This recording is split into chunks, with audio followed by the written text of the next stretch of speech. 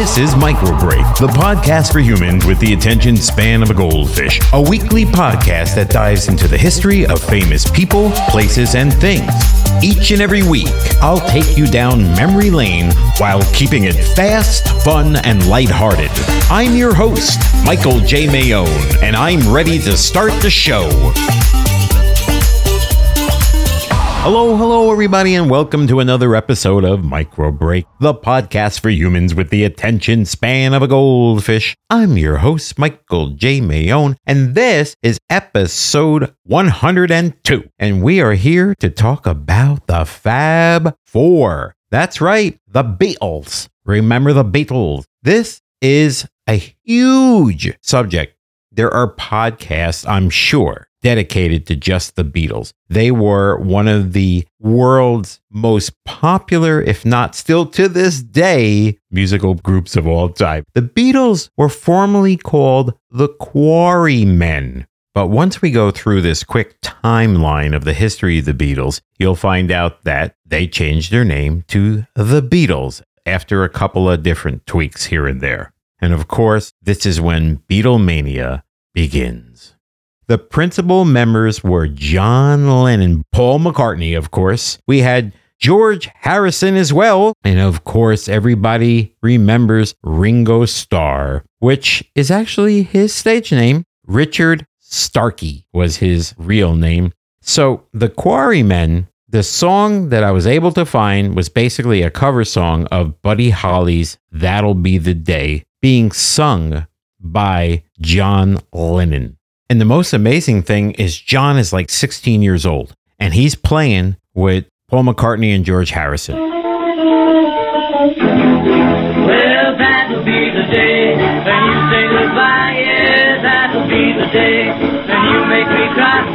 You say you're gonna leave, you know to lie, 'cause that'll be the day when I die. Well, you give me all your loving and your loving, all your hugs, kisses and your money too.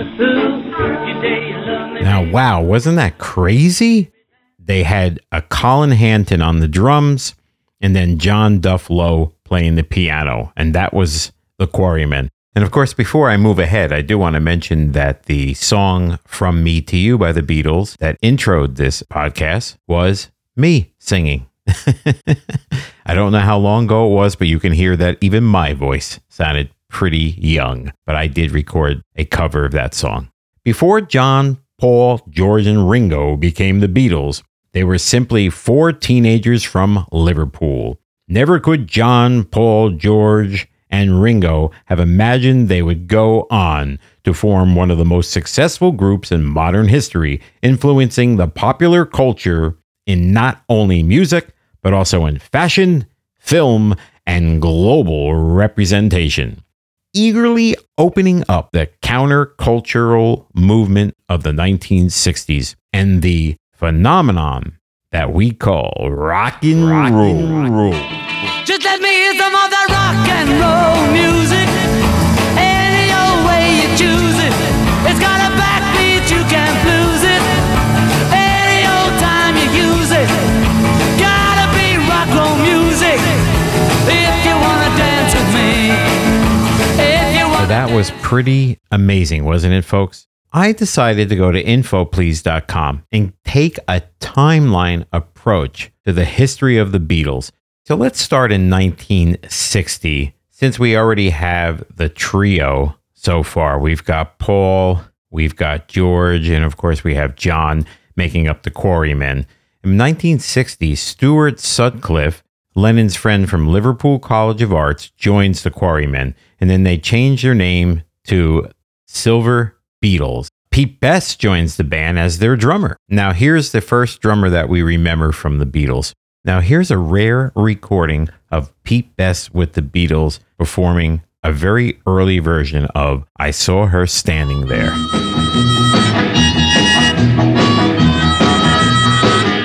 Well, she was just 17, you know what I mean, and the way she looked was way beyond compare. How could I dance with another? Oh,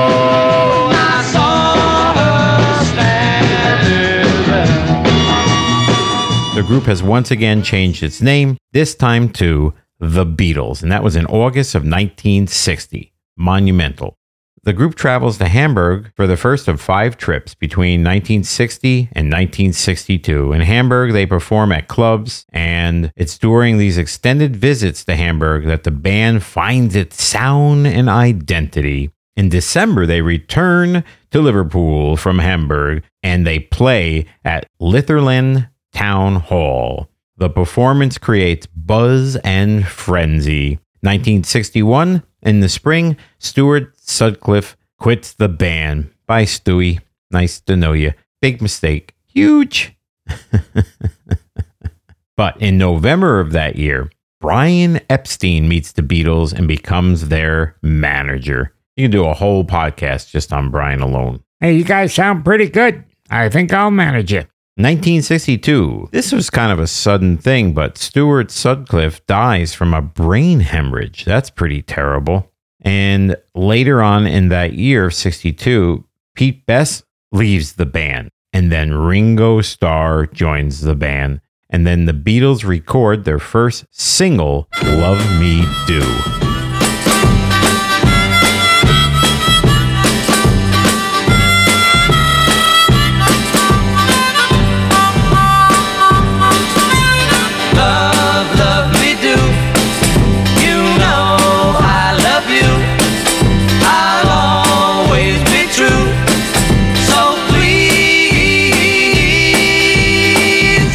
Love me do,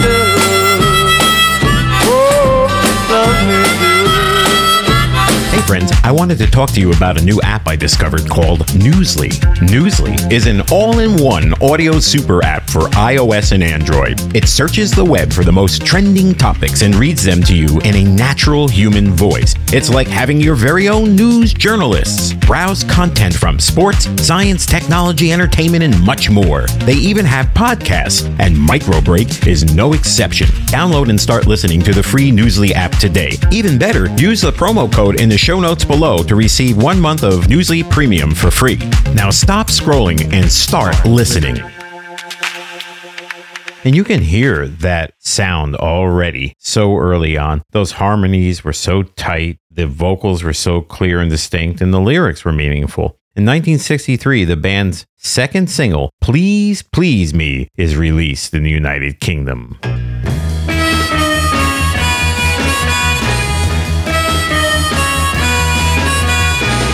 Last night I said these words to my girl.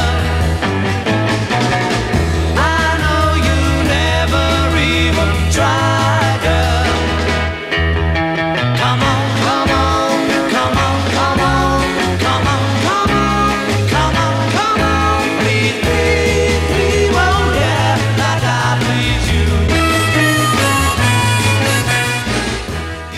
You know, it's even hard to stop these songs like that and fade them out because they're so good. Please Please Me, of course, was on the same album along with Love Me Do and 12 other tracks. And it literally says, and 12 other songs.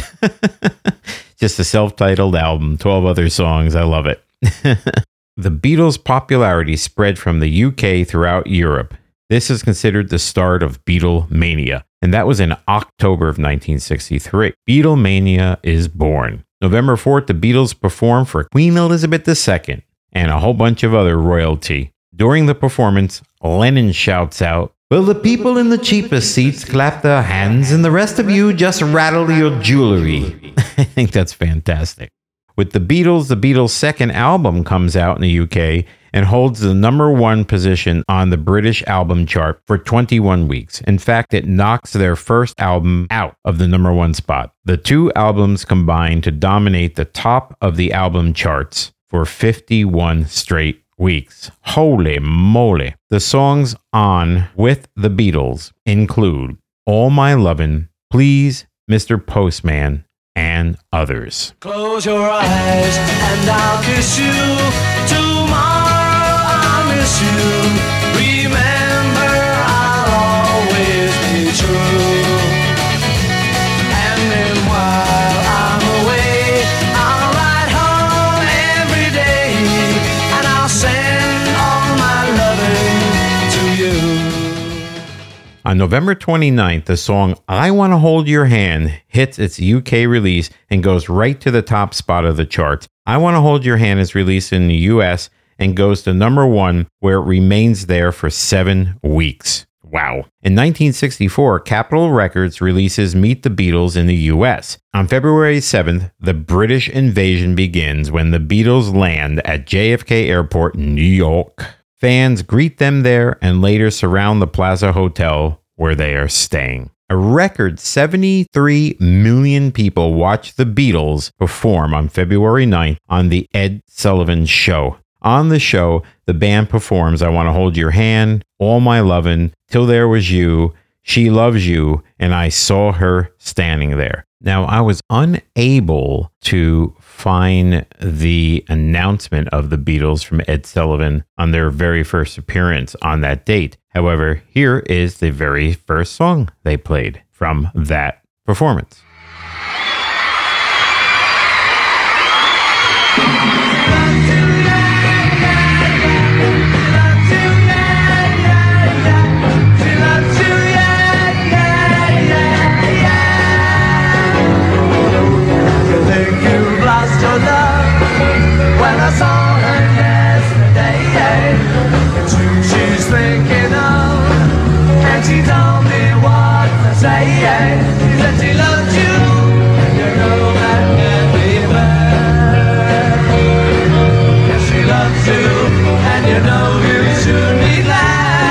And of course, the people are screaming the entire time. They just can't contain themselves because the Beatles are performing here in the US on television, and it just spread Beatlemania like wildfire. So these early years go on and on, hit after hit. We've got films starting to form. You're going to see A Hard Day's Night in the same year coming out, another big popular film, and of course another huge hit for them. And that really just stormed through the rest of 1964. In 1965, the Queen of England names the Beatles members of the British Empire. I mean, just going... It's Beatles mania, man. I don't know what to say. It goes on from there. 1966, Revolver comes out.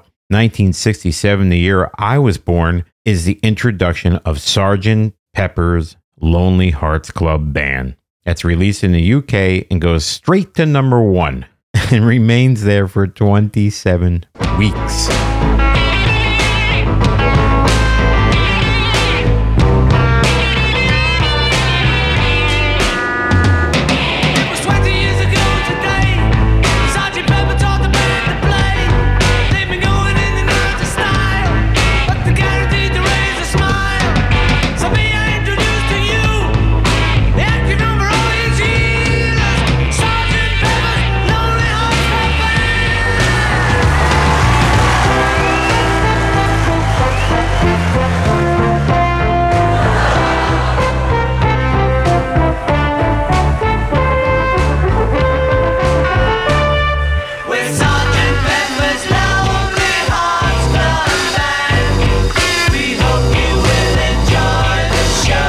Magical Mystery Tour is released in the US and goes to number 1. In 1968, the animated film Yellow Submarine premieres in London. And then in November that same year, the album The Beatles is released in Britain and in the United States. It goes straight to number 1 in both countries. The album is also known as the White Album. The White Album in 1969 goes straight to number 1. Now, the famous rooftop performance, that was January 30th. But now things take a turn for the worse. In 1969, in September, the Beatles performed together for the last time on that rooftop because in September, although he didn't announce it publicly due to contract negotiations with the label EMI, Lennon decides to leave the Beatles. September 26th, Abbey Road is released in the UK, where it soars to the top of the charts. It's the Beatles' last studio album.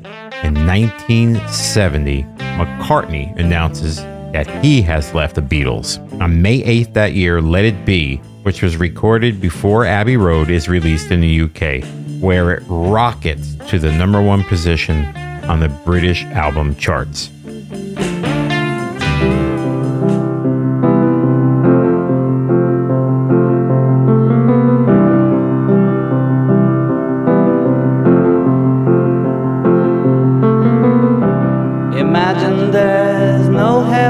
1980, December 8th, outside his apartment building in New York City, John Lennon is shot and killed by Mark David Chapman. No hell below us, above us only sky. A lot of these amazing lives, a lot of these amazing bands, a lot of these amazing stories get derailed by tragedy. And John being shot was a huge tragedy for his wife Yoko, for his friends, for his fans, for everybody. It basically stopped the clock of the world in 1980. In 2001, George Harrison died of cancer in Los Angeles. And then this timeline ends in 2010. And this is really important because in 2010, on November 16th, the entire music catalog of the Beatles is released on iTunes. And now you can find it on Spotify and everywhere else out there. Paul McCartney still doing his thing. Ringo still doing his thing. They're still out there. They're still performing. Paul McCartney just released an album recently. Well, I hope you learned something on this episode, and I hope that you enjoyed it. Now, if you did, please remember to rate and review the show. You know how to do that? Very simple. Just scroll down until you see where it says rate it, hit the stars. You can write a review, and that would be awesome. You can also follow me on Twitter at micro_break. That's micro_break. Thank you so much for listening, and we'll catch you on the next one.